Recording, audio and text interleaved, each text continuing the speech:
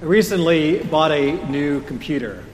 It's dark gray and very sleek with a little silver apple on the back. It has many improvements and new features over my old computer. For instance, there's a little place where I can put my fingerprint and bypass entering my password. There's far more storage space for all of my files. But the thing that I've most noticed about this new computer is its speed. I'd never thought of my old computer as being slow, but this new one has welcomed me to a whole new pace. Websites open as soon as I can press enter, and programs load in what seems like an instant. I like this speed because, after all, I have a lot of things to do. Emails to compose, classes to prepare for, sermons to write. The speed will help me get more things done and achieve more of my goals.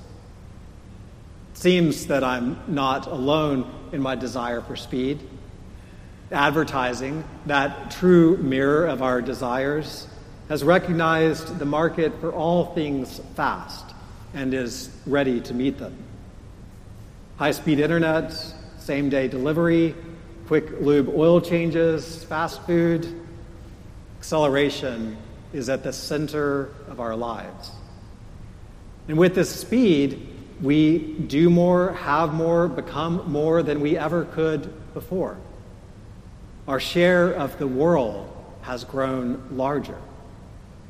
It took Marco Polo several years to travel from Italy to China.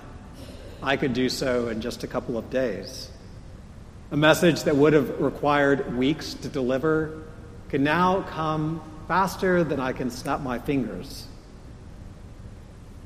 My ability to answer just about any question of fact doesn't require a visit to the library, just a quick search on my phone.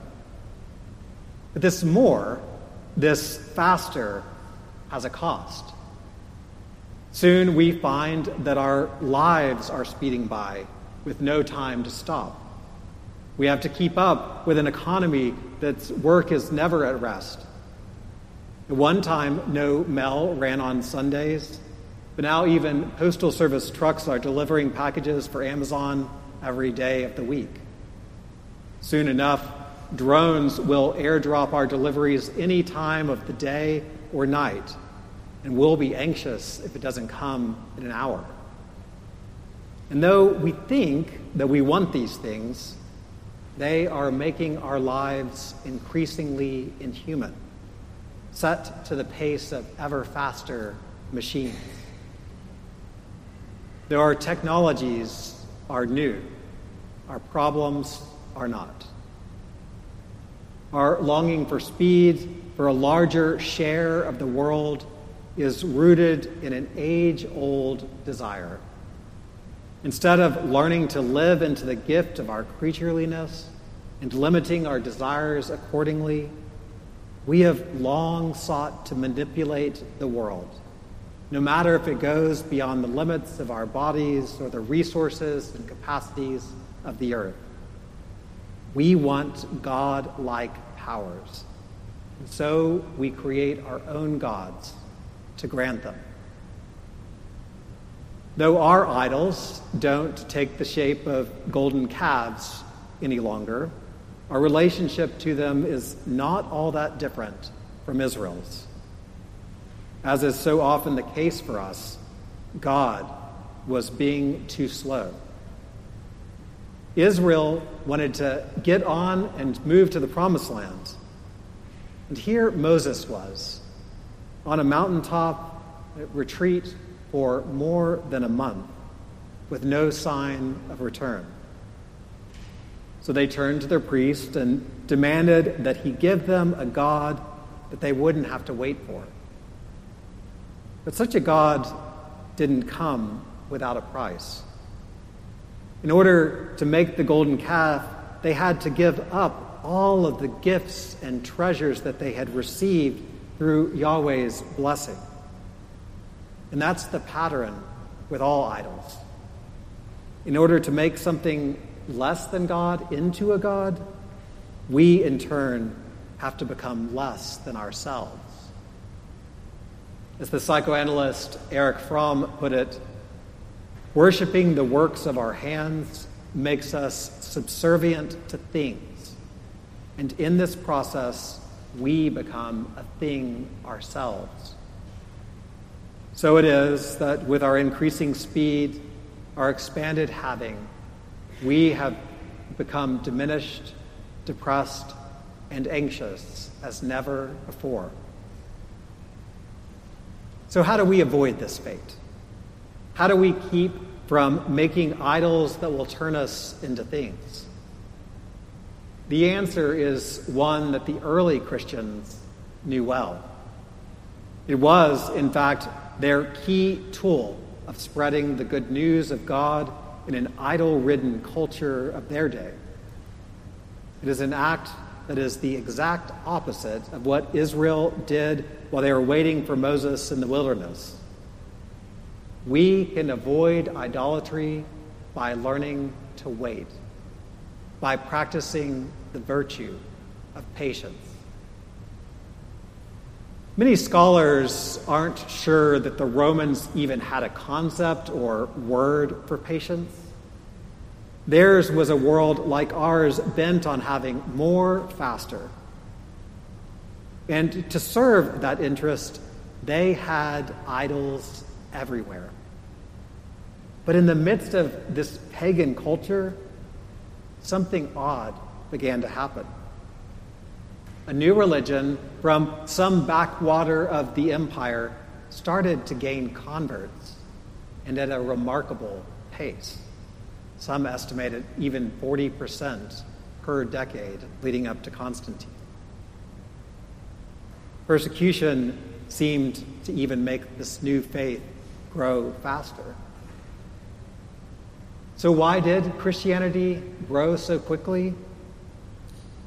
Ironically, it can be expressed in one word: patience. The early Christians wrote about patience. They preached about it, and they practiced it in their daily lives. As one second-century Christian, the apologist Justin Martyr explained it, by our patience, Christians will draw all people from shame and evil desires. In other words, by patience, Christians showed a way out of becoming mere things, captive to the idols of their own making. Justin Martyr went on to say that it was in observing the Christians' strange patience that the pagans were won over. Like those early Christians, in a world of ever-increasing speed, we can show the world another way through our strange patience. What if we were known as those people who are never in a hurry, who have time to stop and listen?